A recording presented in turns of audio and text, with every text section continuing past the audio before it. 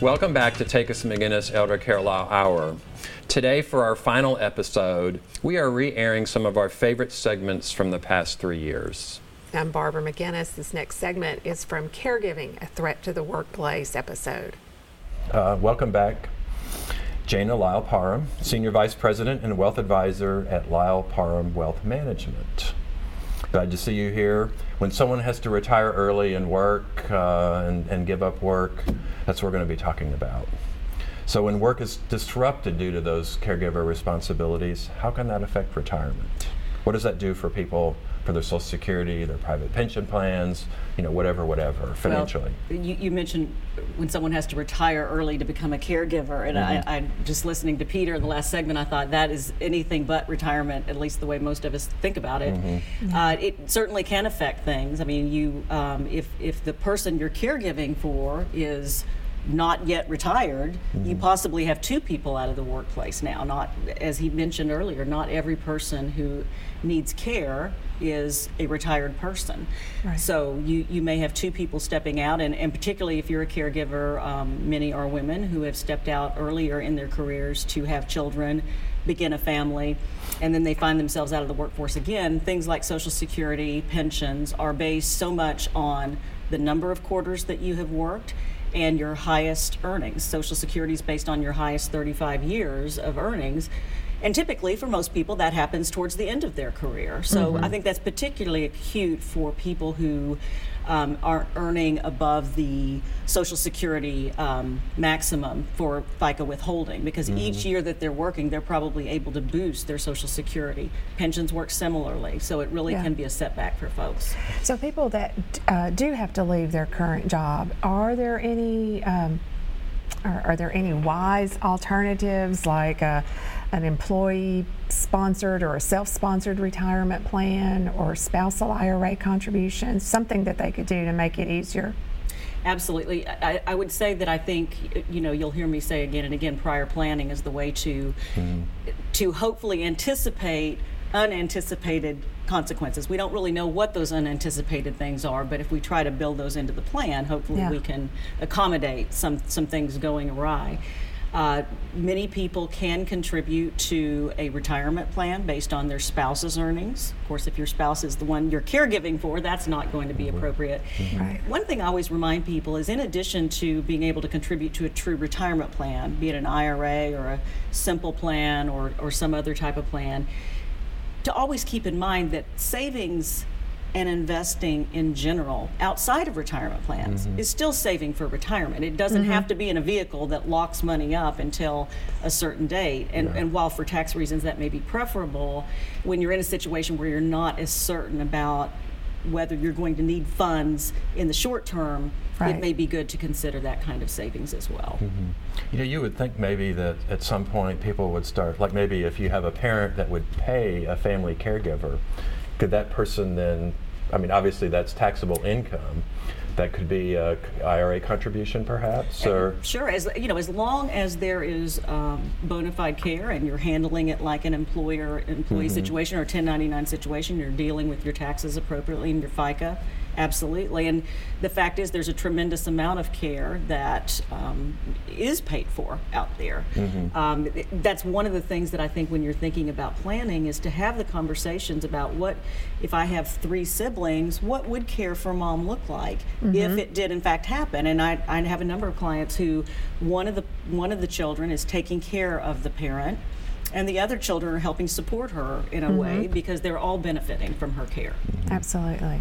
Okay, so the scenario you mentioned a minute ago where you have the maybe a spouse that's working, becomes ill, loses their earnings because they have to quit work, but then the caregiver spouse is like, how do you troubleshoot that? What do you do?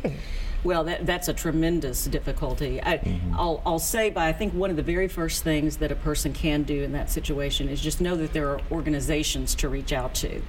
Peter here talking about the podcast, I was thinking how amazing that would be as a resource for someone. Middle Tennessee Council on Aging, Right. 50 Forward organization, AARP, who you'll be hearing from. Yeah. Those are organizations that have a wealth of resources and just information that can help someone, because probably it's always the case that a caregiver is doing this for the very first time. So I Yeah. think that's critical. In terms of troubleshooting, again, I think the biggest thing you can do is have a plan in place that anticipates the fact that, wow, as I look around me, I know a number of people whose mom is 96, who is assisted living or in a nursing home. The chances are that something like that is going to happen, and I need to plan for that. And I will always say people need to always have a robust emergency fund.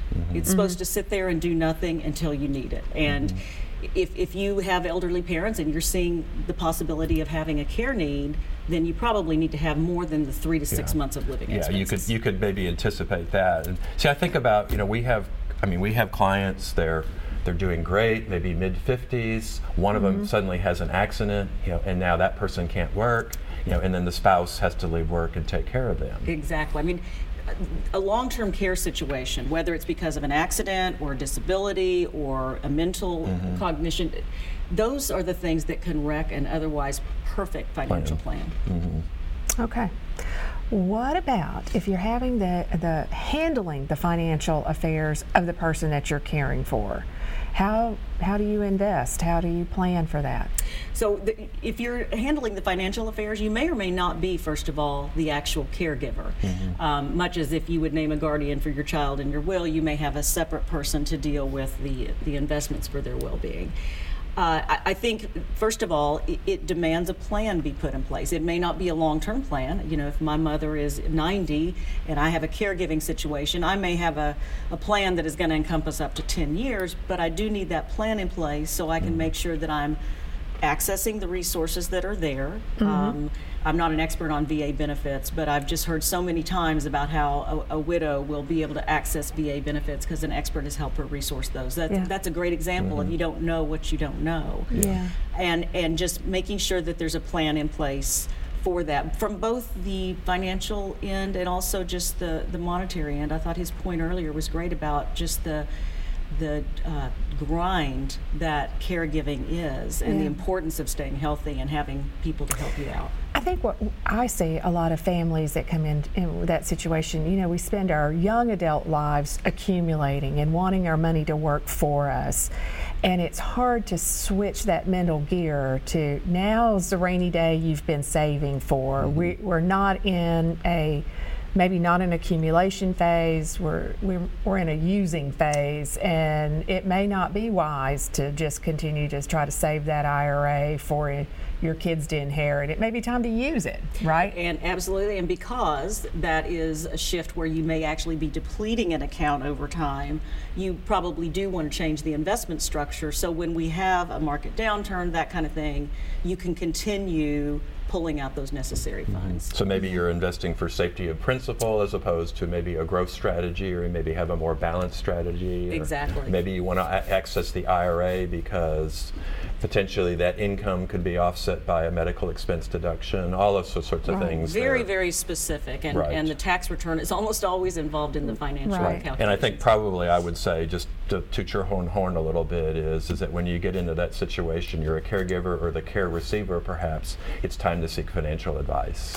Hopefully you've done that long before. That's right. I mean, just like the best planning probably you all can do with as little heavy lifting is the prior planning, rather than having to step in and kind of triage a situation. Exactly. So you're not doing emergency planning at that point, but then maybe you're now saying is, okay, now we have to do something different. Our plan is working. Now let's see, what do we need to do now? And asking the question about what could step in and punch this balloon that we're going off in. All right, we asked Peter to end our segment with a tip. You got a tip or a key principle you want to leave behind? Well, as always, it's incredibly practical, but also important, and that is simply to have a little bit of planning going on. So Jana, we've got your contact information up. Thank you. We appreciate you being here again today. We frequently get questions about caregiving. On our website, we have numerous resources under our free resources tab. Check it out. Now we've got time for one more break.